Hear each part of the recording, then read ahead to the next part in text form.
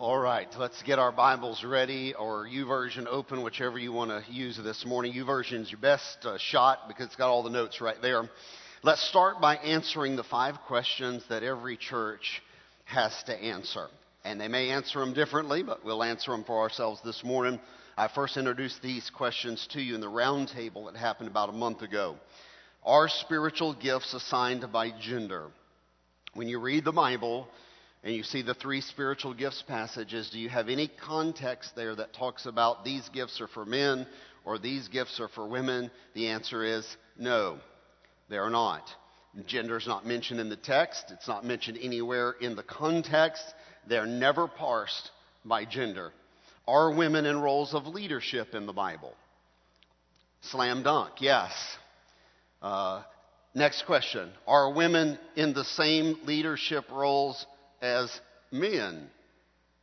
We've already seen in these weeks together, looking through the scripture, that women are serving in the same leadership roles as the men. We've already seen women apostles, Romans 16:7, women prophets, Acts 21, women evangelists, women patrons, these are the ones financing the whole work of the ministry, women teachers, Acts 18, women deacons, Romans 16, women prayer leaders, 1 Corinthians 11, women overseers of house churches, multiple times in the New Testament, and I can give you all the references privately if you want them. Overseer of a house church, you're seeing Lydia and Chloe and Phoebe, and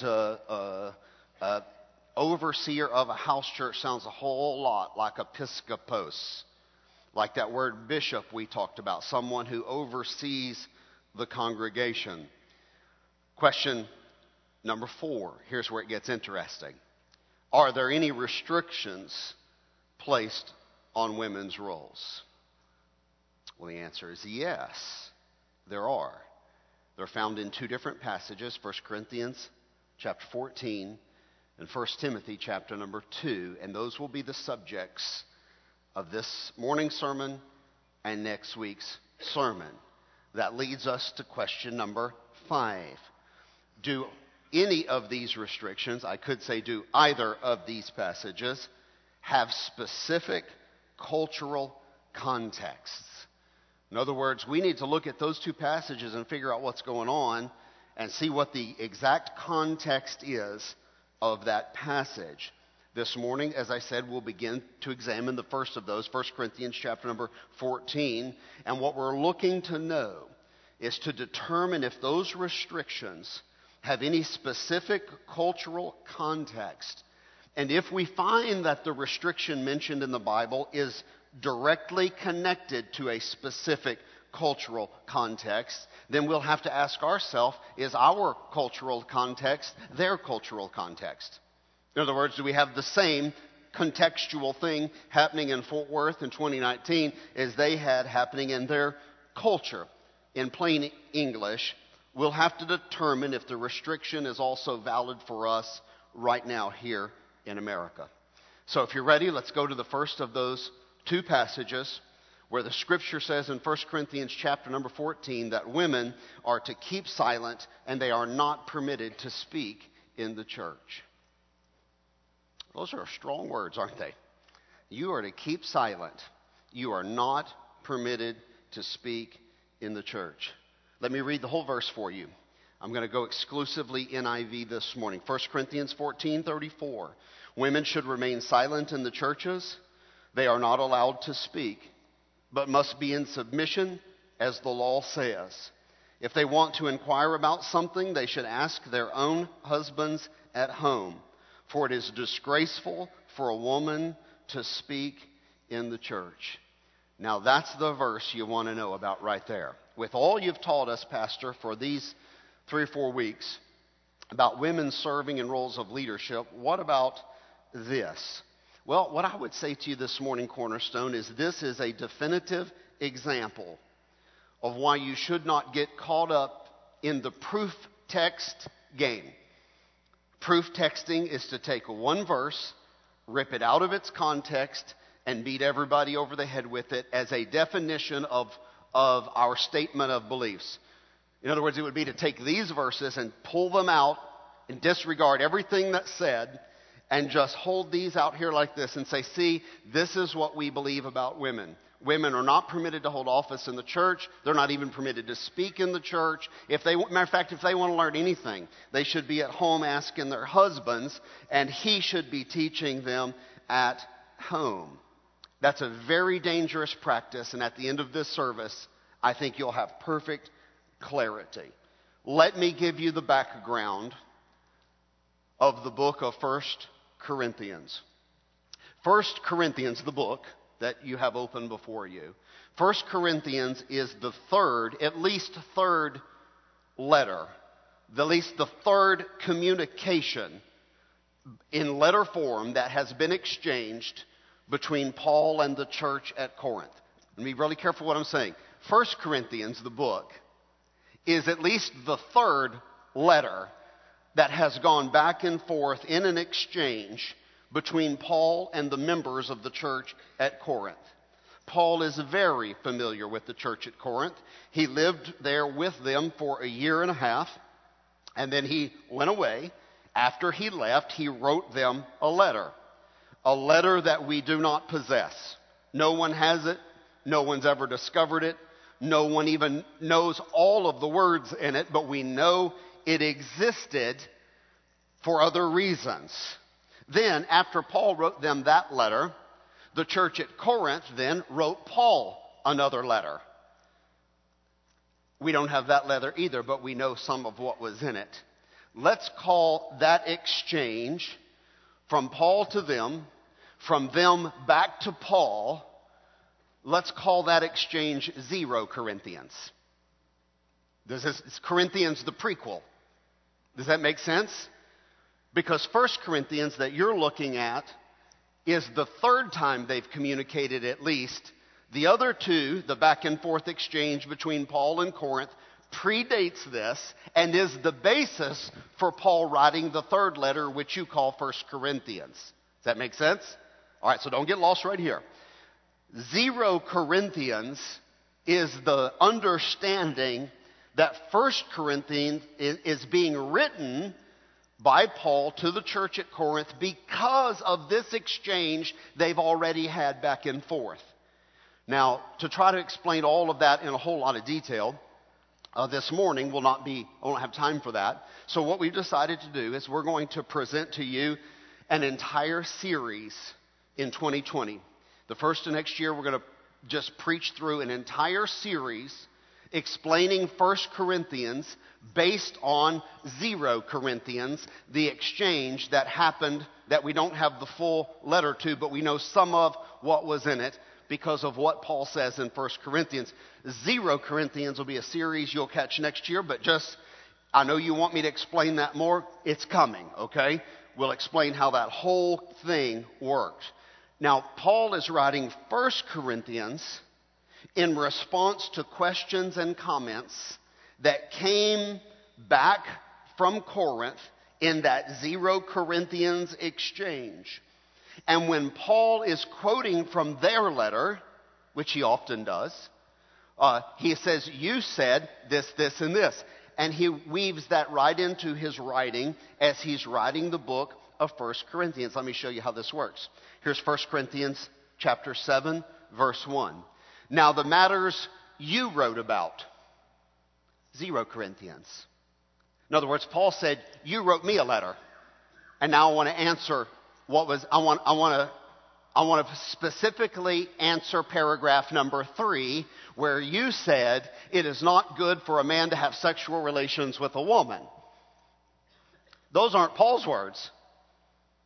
Those are their words. Is everybody with me? They wrote a letter to Paul in which they said, well, it just seems like then, if we have lots of problems falling into sexual sins, it just seems good that you shouldn't have any sexual relations with a woman. Now, Paul's quoting them. Paul's not saying you can't have sexual relations with a woman.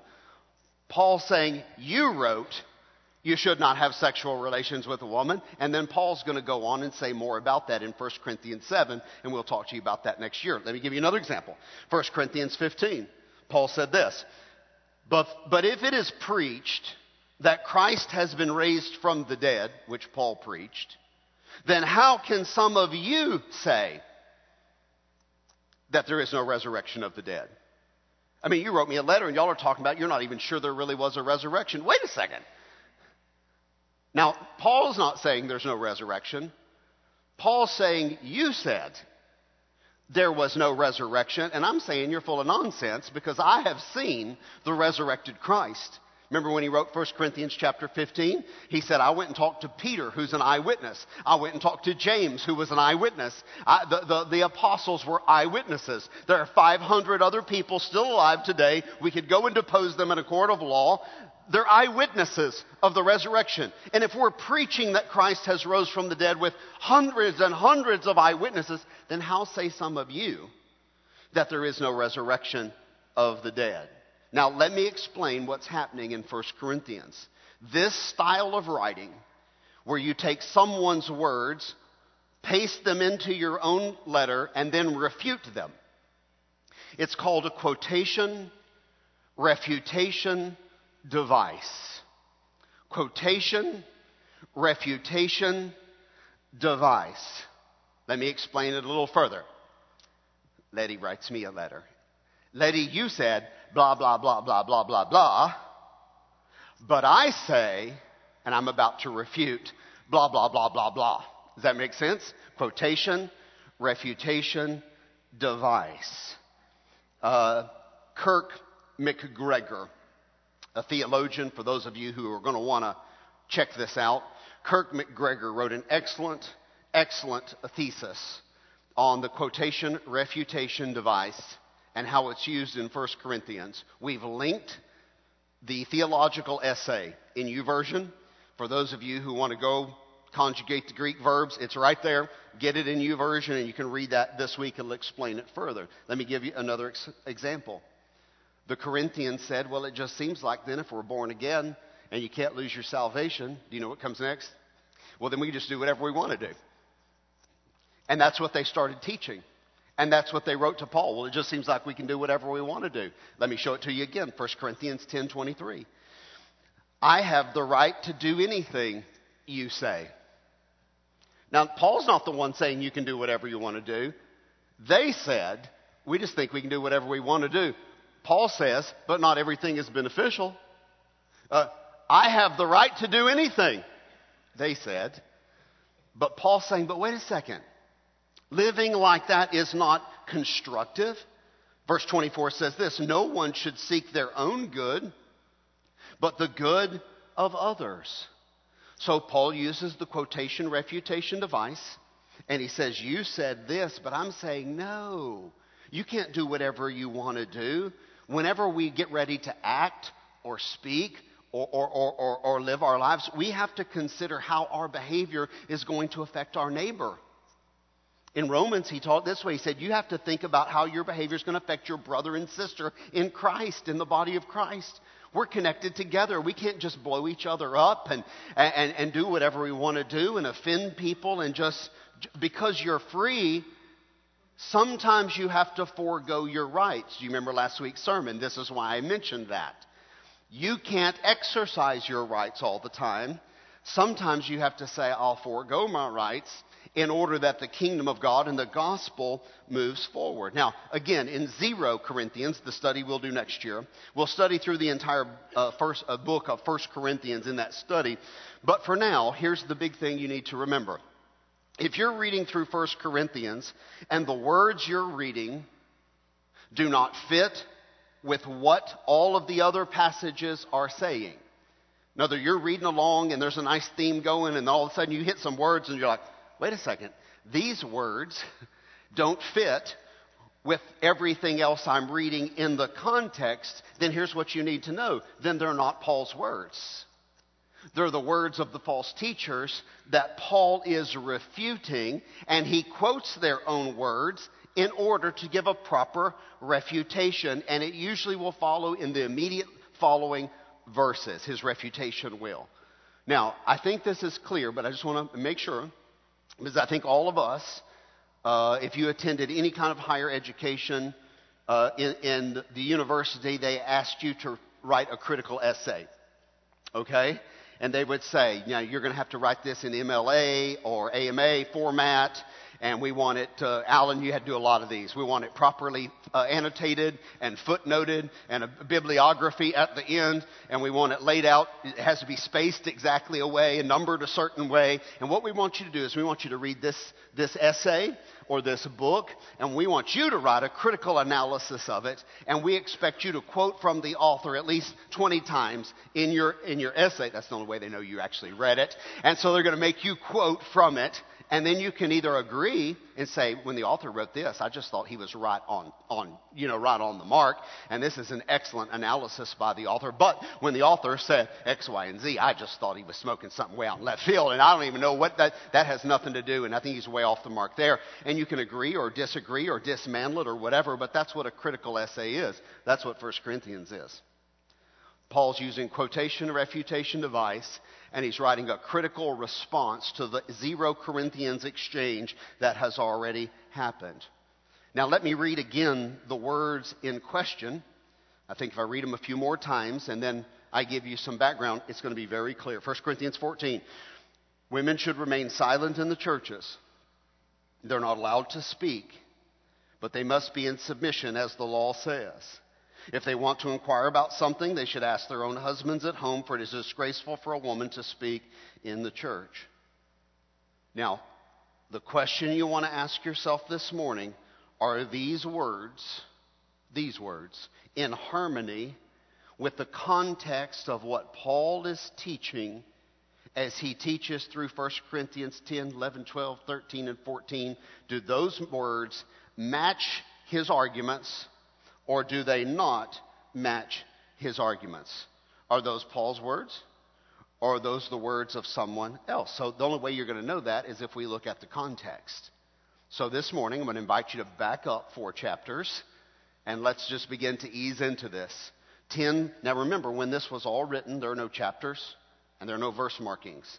This is a letter written in sentence paragraph form, just like you would write a personal letter or an email to someone, long flowing letter, and as it flows from one thought to another, paragraph to paragraph, well, we break it into chapters. But let's just start in 1 Corinthians chapter number 11, and let me just give you the thesis of 3 or 4 running chapters right here. 1 Corinthians chapter number 11. Paul's thesis in 1 Corinthians 11 is about interdependence and equality. Now, if you just will write those words down, or if you've got the YouVersion notes, you can go back and read chapter 11 in its entirety in your devotion time this week, and you will see that chapter 11 is about our interdependence upon each other and about equality. What Paul is concerned with in 1 Corinthians chapter 11 is mutual submission. The same thing he taught in Ephesians, mutual submission. That men submit to the women, women submit to the men, and we just treat each other with mutual equality and mutual respect. And here's the context verse. Here's the thesis statement of 1 Corinthians 11. You ready? Nevertheless, in the Lord, woman is not independent of man, nor is man independent of woman. Now, let this sink in now. Woman is not independent of man, and man is not independent of woman. For a woman came from man, Eve came from Adam, so also man, as in everyone in this room, came from a woman. Do you understand Paul's reasoning here? Mutual dependence upon each other. We wouldn't have women except she came from a man, Eve from Adam, but none of us would be here unless we had a mama. That's just pretty basic, isn't it? We need each other, but watch him wrap it up. But everything comes from God. Now that's the thesis of chapter 11. Let me move up now, and I can explain the other parts of chapter 11 based on what you now know as the thesis statement. Look up at verse number 3. But I want you to realize that the head of every man is Christ, and the head of woman is man, and the head of Christ is God. Now, the word head found here and in Ephesians give Americans a whole lot of trouble. Really, everyone in the Western world struggles with this word head. It's the word kephale in the Greek. And the word kephale in the Greek, it does mean head, but it means it in a different way than maybe you understand it. In Latin, German, or English, head would be synonym with authority. Head of state, the head of the U.S. military, the head of our country, the head of our company. You think authority is what you think of. But in Greek, kephale, it means head, but the synonym of head, kephale, is source. In Greek, the synonym of head is the word source. The headwaters of the Mississippi are somewhere in Ohio. Do you understand the difference? Doesn't mean the authority of the Mississippi River is in Ohio, but it means the source, the water coming down. Now, I just can play a little game with you here. We can just plug and play. I want you to realize that the authority of every man is Christ, and the authority of the woman is man, and the authority of Christ is God. That would work a little bit. It's a little questionable, but it could work. All right. I want you to realize that the source of every man is Christ, and the source of the woman is man, and the source of Christ is God. It would also work. So we have to decide which synonym is the right synonym, authority or source. While they can both make sense, they both can't make sense with the context of the chapter. Let me go back to the thesis statement now. You'll see it. Verse 11. Nevertheless, in the Lord, woman is not independent of man, nor is man independent of woman. For as woman, say it out loud, as woman came from man, so also man is born of woman. But everything, source is clearly the right synonym. Do you see it? It's not about authority. Paul's not talking about authority. Paul's talking about mutual interdependence upon each other and equality, understanding that we are all sourced interdependently. Source is the right synonym for the word, not authority. All right, let me read verse 5. It's very clear in verse number 5 of chapter 11 that women praying and prophesying, praying and preaching in the worship assembly was the normal practice of the early churches. Let me read verse 5. But every woman who prays or prophesies with her head uncovered dishonors her head is the same thing altogether if her head were shaved. Now, here's what I want you to know. We'll teach about this in 0 Corinthians. What's being disputed right here is whether the men can force the women to veil or not in the church service. This is not Western culture. This is Eastern culture. They wear a veil, especially when they worship. And whether we should force the women, men should force the women to veil or not. That's what's being disputed here. And because sometimes we don't get that, we totally miss the first half of this verse. Paul says when a woman prays or prophesies, it's a foregone conclusion that the women were praying and prophesying. The only thing they're debating about is what they wear. Are you with me? No one's disputing in these chapters whether a woman is leading worship, saying something publicly. The only thing they're disputing is what should we force her to wear if she is going to stand up and pray or prophesy in the assembly. It's very clear that it's happening from the context of the scriptures. Then Paul follows in verse 10, and Paul says this, "It is for this reason that a woman ought to have authority over her own head because of the angels." So now what Paul advocates is, Paul said, I think we ought to give her authority over her own head. She ought to have power over her own head. I think we should let her make the call. Now, would any of you want to belong to a church that told you what kind of haircut you had to have, ladies? I mean, this is the context. I think we should let the women decide how they want to take care of that. And if they want to veil, let them veil. If they don't want to veil, don't let them veil. If they want to wear their hair up, let them wear it up. If they want to wear it down, let them wear it down. And we'll deal more with that in 1 Timothy chapter 2 next week. And then Paul makes the case again, that's 10. Now he flows right to 11. Nevertheless, in the Lord, woman is not independent of man, or man independent of woman. For the woman came from man, the man came from woman. But everything, this is the big point, comes from God. The big thing that unites us this morning is not that we all look alike or have the same culture. The big thing that unites us is understanding the source of our eternal life, the source of our salvation, the source of eternal life is God. It's Christ who has saved us all. And that's the connection we really have in the body of Christ. Not that we all grew up poor, we all grew up rich, or we all grew up in America. The thing that connects us is that we have a bond in Jesus Christ. Now it's chapter 11. Chapter 12, Paul stresses the importance of every member using their spiritual gifts. Now, it's something we've talked extensively about. 1 Corinthians 12 is a spiritual gifts chapter where the gifts are listed. And Paul is talking about, it's very important that every member does their part. Every member has a spiritual gift in the body of Christ, and every member is to use their spiritual gifts. Let me read for you just a few verses. 1 Corinthians 12, verse number 1. Now, about the gifts of the Spirit, brothers and sisters, I do not want you to be uninformed. So he's going to inform us, and that's what this chapter is about. Look at verse 12. Just as a body, though one, has many parts, but all its many parts form one body, so it is with Christ.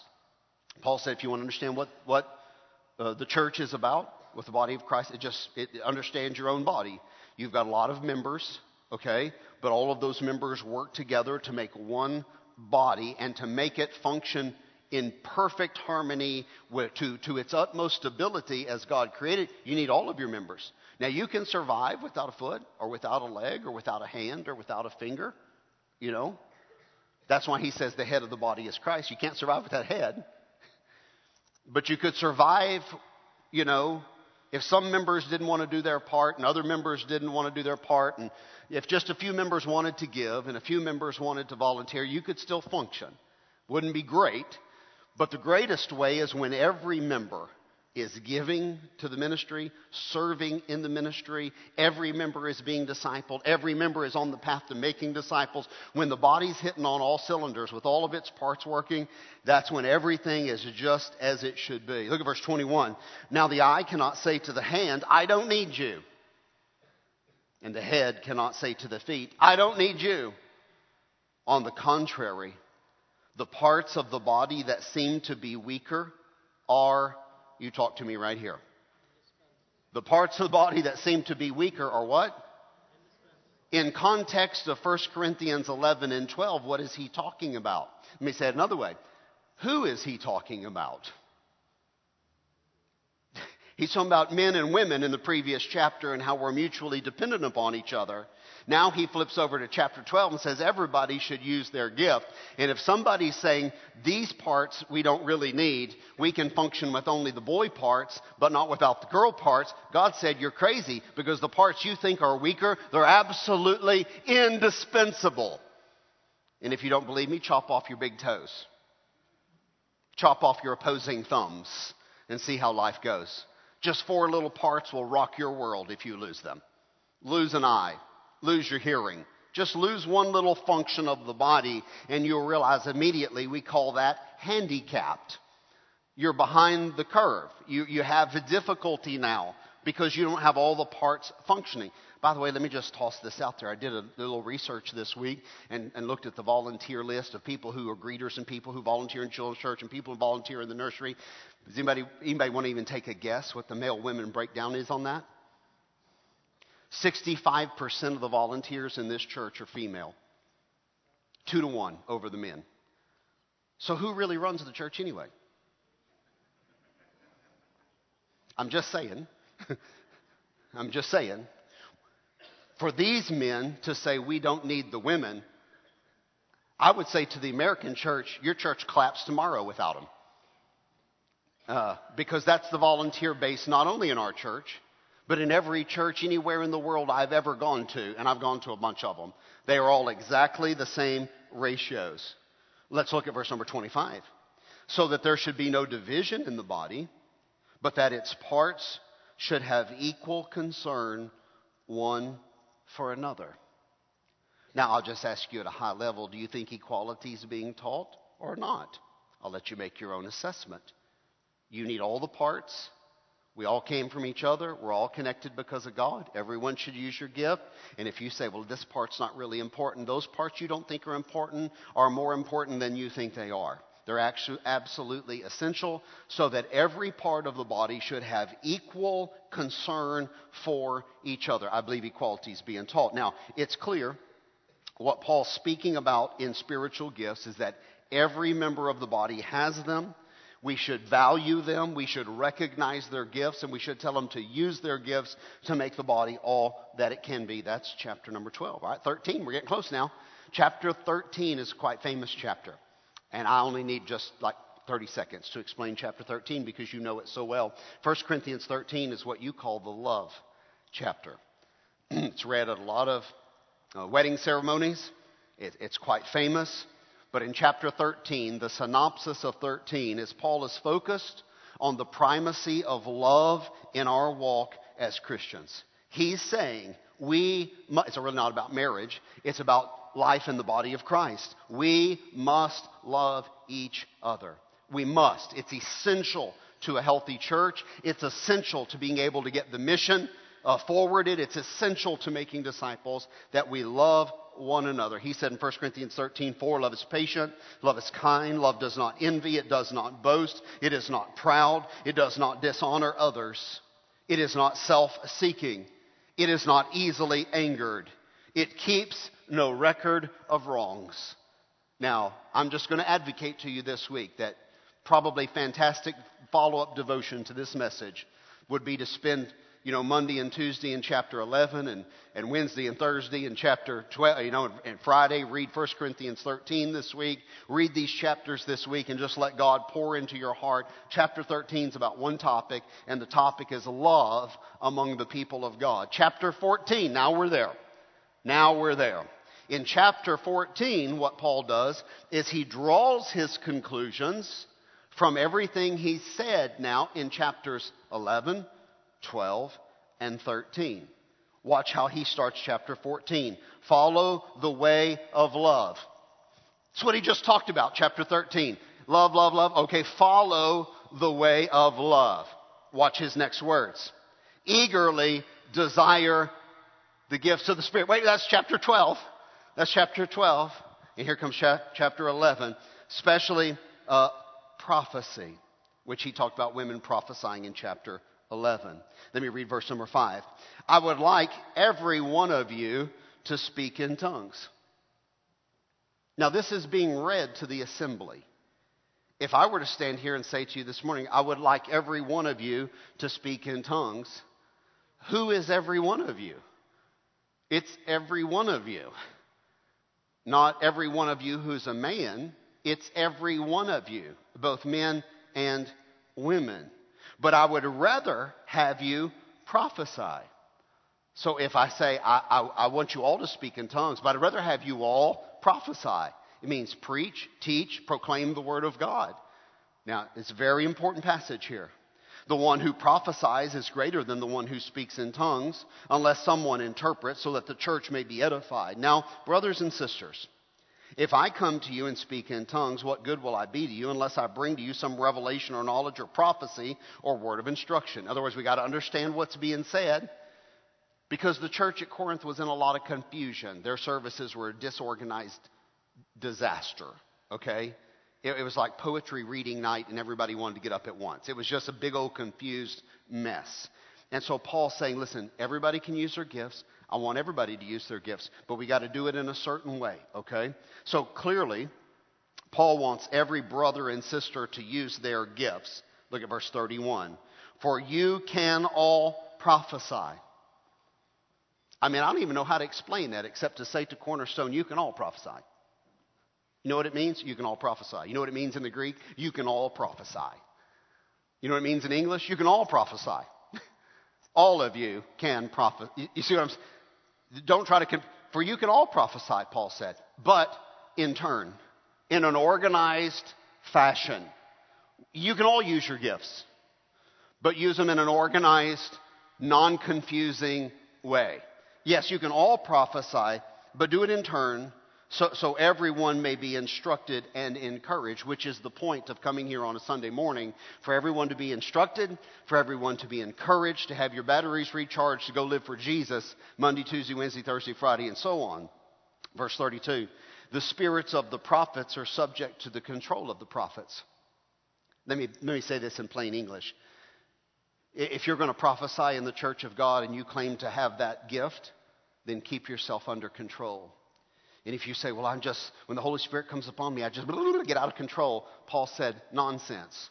The spirits of the prophets, your spirit is to remain under your control. You are not to get out of control. Does that make sense? Stay in an orderly fashion. You say, well, I get really excited when I start talking about good. I'm glad you do. Get fired up about it. But just maintain decorum and don't lose yourself, okay?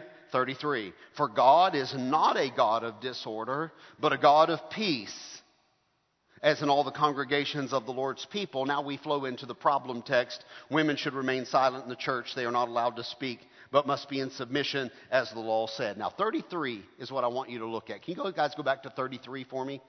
33. See this double dash right here? Now, depending on what version of the Bible you're using, none of them knew exactly how to deal with this, and I'll show you why.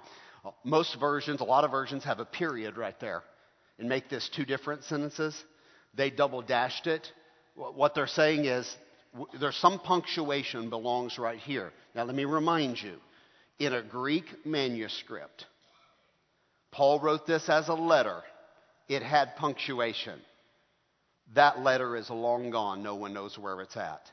What we do have is we have copies of copies of copies of copies of that letter. Everybody with me still? When they made the copies of the letter, they don't use punctuation in the copies. It's a technical device that keeps the letter error-free. They write only the letters in the words, and they run them all together. There's not even breaks between the words in many manuscripts. It's one flowing, you know what I'm saying, just all jammed together. There's no verses, no chapters, no paragraph marks. And then they go up and they count the letters, and they write the number at the bottom of the page. And if the number matches the copy they copied from, then they got it error-free. Are you with me? That's how they Xeroxed. And that's how they knew they had an exact copy. But when you got that manuscript a few hundred years later and you wanted to translate it into Latin or English or something, you had to read it and figure out how to break it into words and where to put punctuation. And so that's why when you read English Bibles, some have quotes, some have double dash right here, some have a period, because the editing committee, the translating committee, is trying to figure out, well, in our opinion, there should be a period there. No one knows except for Paul, who wrote the original. But here's what I want to show you. Verse 33 is very unusual. Matter of fact, read as an English sentence, 33 doesn't even make sense as an English sentence. For God is not the God of disorder, but of peace, as in all the congregations of the Lord's people. Doesn't even make sense. And the reason it doesn't make sense is because whoever was putting in the numbers numbered this 33, but the first half of this actually goes with 32, and the last half of this actually goes with 34. Let me read it to you and see if this makes sense. Here's 32. The spirits of the prophets are subject to the control of the prophets, for God is not a God of disorder, but of peace. The spirits of the prophets are subject to the prophets, stay in control, because God is not a God of disorder, but a God of peace. Makes perfect sense, doesn't it? Period. The rest of 33 goes with the next verse. Let me read it to you that way.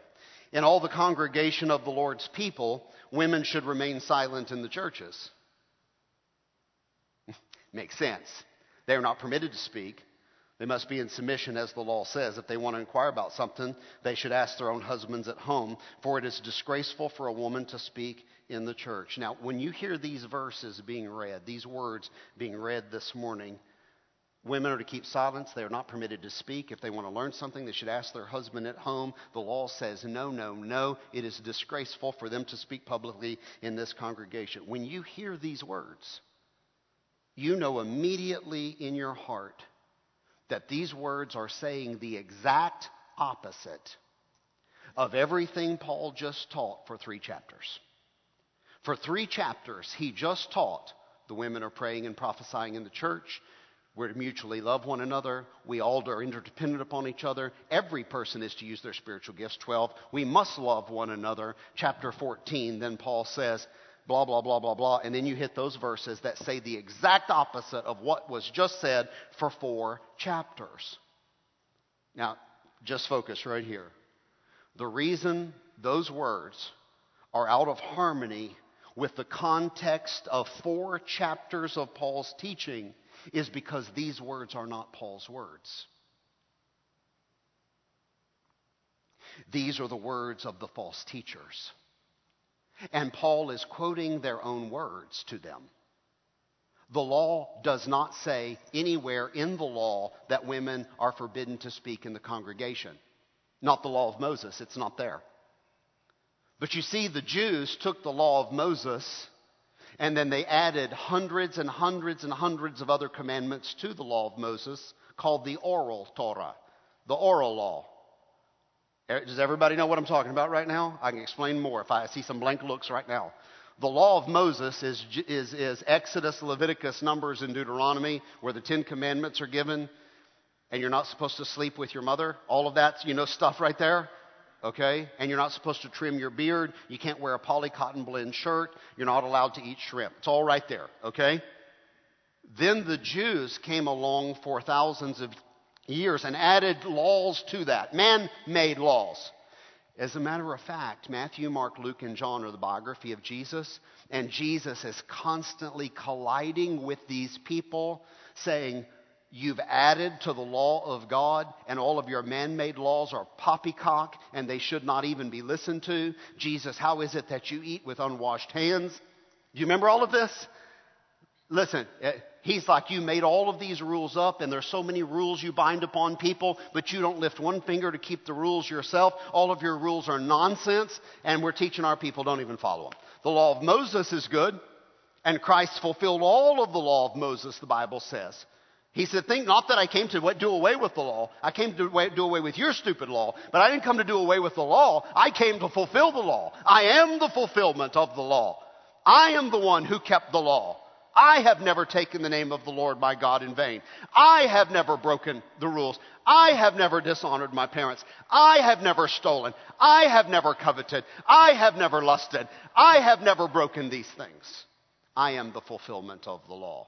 Now, the law of Moses, distinguish it from the law of man, the oral Torah that they made. The oral Torah says you women are unclean and your voice should never be heard in the congregation. Now, when Paul says these words, they're not Paul's words. He's not advocating that we enforce the oral law.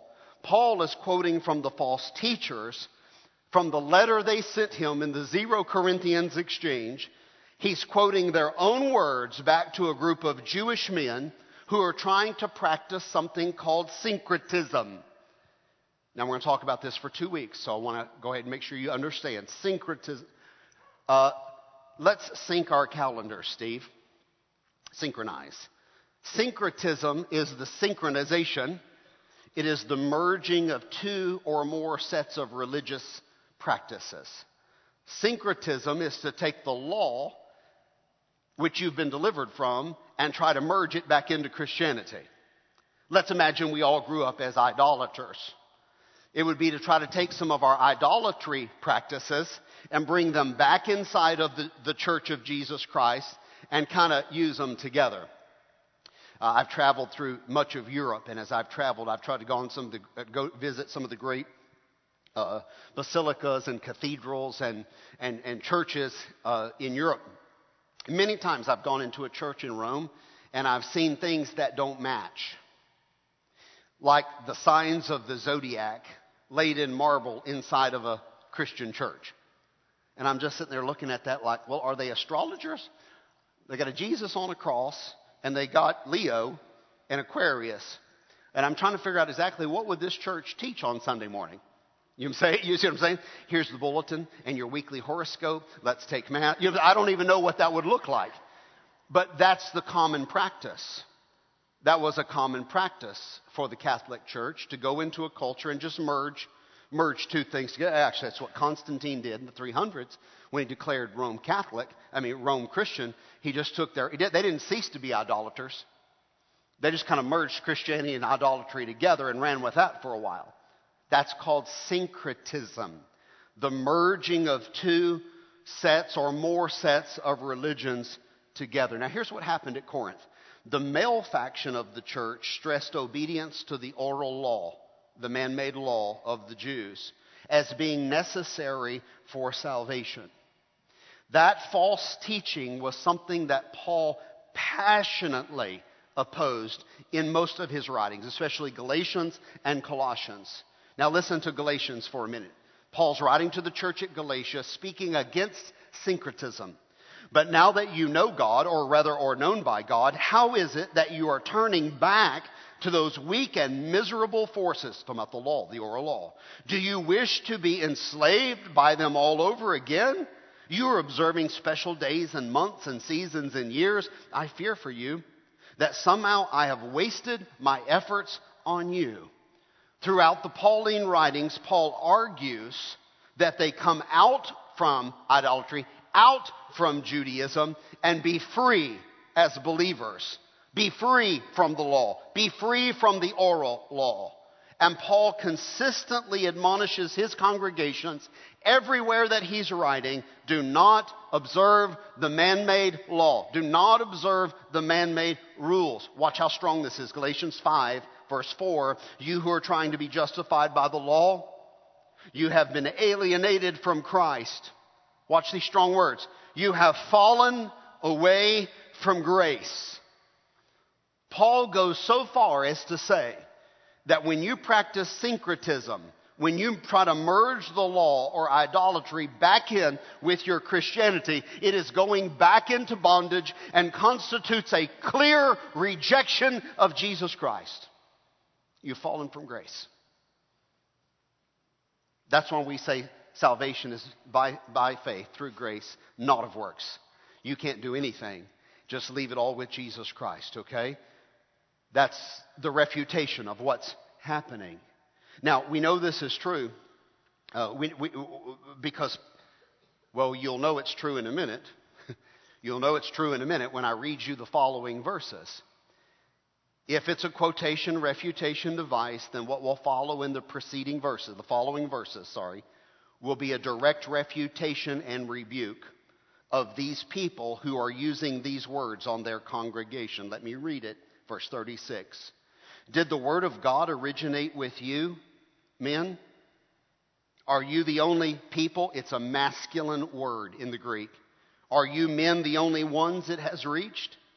If anyone thinks they are a prophet or otherwise gifted by the Spirit, then you acknowledge that what I am writing is the Lord's command. It's a direct refutation of the men who were perpetrating this fraud upon the church. Listen to what I'm saying to you. Paul is not attempting to silence the women. Paul is rebuking the men for attempting to silence the women. Stay with me. Paul's not saying, women, be quiet in the church. It's not proper for you to speak. If you want to know anything. He's quoting the words of the false teachers. And then he just kicks them in the teeth with rebuke in the following verses for trying to silence the women in the church. And Paul alleges in his refutation that trying to silence the women is the equivalent of alleging that the word of God belongs only to the men. Do you hear Paul's words? Did the word of God only come to you men? So when the Bible is written, it's only written to the men. That's what you're saying? Only the men can read the word of God. And then you're supposed to tell everybody else what it said. Are you serious, you guys? Paul exposes the absurdity of their false teaching by asking a rhetorical question in verse number, 36. And both rhetorical questions demand a negative, no response. Obviously, the Word of God neither originated with men nor has come only to men. Hence, it is ridiculous and contrary to the character of the gospel to disallow women from speaking in the church. Now, Paul knows already from Chloe, who also runs a church, who's also a part of all of this conversation. Paul's already gotten a letter from Chloe that the last letter, the 0 Corinthians exchange, that Paul wrote to them was completely ignored by the men in the church. So somebody's already ratted the men out and said, hey, Paul, you need to send another letter, but seriously, I don't know if it'll do any good.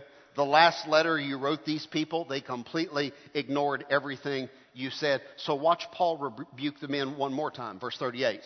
But if anyone ignores this, they themselves will be ignored. How about that? Almost sounds childish, doesn't it? You guys who are telling everybody, shut up, listen, we're going to tell you to shut up. And if you ignore what I'm saying, then you're not of God. You're not of the Spirit. Because what I'm saying comes from the Spirit of God, is what he's saying. And if you want to ignore what I'm telling the church to do, then we're going to ignore you. Now here's Paul's conclusion, verse number 39. Therefore, my brothers and sisters, why don't we just read this out loud? Therefore, my brothers and sisters, Stop right there a minute. Therefore, my brothers and sisters, be eager to prophesy. That's in harmony with chapter 11, chapter 12, chapter 13, and the beginning of 14. Does that make sense?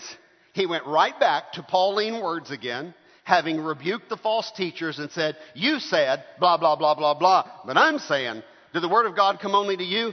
Quit telling the women this. It's out of character with the gospel of Christ. And if you ignore me, you will be ignored. Furthermore, the word from God is this: my brothers and sisters, be eager to prophesy.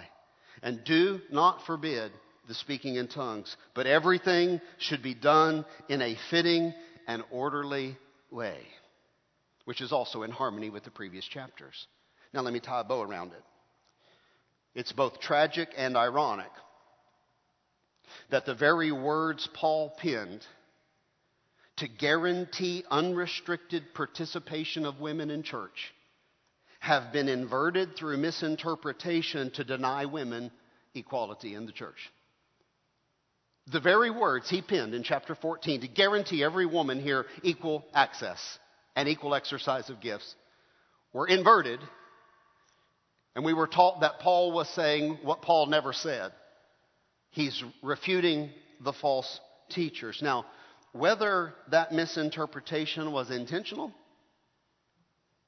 or whether that misinterpretation was done through ignorance, I don't know that I'm qualified to say. I have some gut feeling about it, but I don't know whether it was done through ignorance through a period of time, and we got this false teaching in our church in modern America now. And the problem is now we've exported it to Mexico and Nicaragua and El Salvador and Cuba and Romania and India and Nepal and everywhere we've sent a missionary. So we have to go back to all those places and undo the mistake we made. And trust me, that goes over like a lead balloon when I try to deliver that message. Whether it was done intentionally or whether it was done through ignorance, it's hard to say. But all I can say is at Cornerstone this morning, you guys are not ignorant. We have access to scholarship they did not have access to in times past. You can go home and sit down at your computer this afternoon and you can verify everything that was just said here this morning with a few keystrokes. You are not ignorant. You are well informed, and the interpretation of Scripture that's being presented by Pastor David and in these messages is of the highest level. What I'm asking you to do at Cornerstone this morning is very simple. Just reverse the curse. Just don't perpetuate it. Just reverse the curse. You don't have to crusade. You don't have to get torches and storm City Hall or Southwestern Theological Seminary or anything else. You don't have to cause a protest or a riot. Just in your home and in our church, we are in the kingdom of God here. Just act like it. That's all. Just reverse the curse. I'm privileged to be the voice of Cornerstone almost every week. And I want to use my voice to guide us, if possible, to that unity, to that love that Paul was talking about in 1 Corinthians 13. Wouldn't that be a sweet thing if we valued the body? And even when we saw a part of the body, we thought, well, this is a little weaker part of the body. We valued that part of the body as equal to our own selves. Wouldn't that be a sweet place to live and to grow up? Speaking for our church, we're going to allow everyone to have equal access both to learn the Word of God and to be a disciple of Jesus Christ.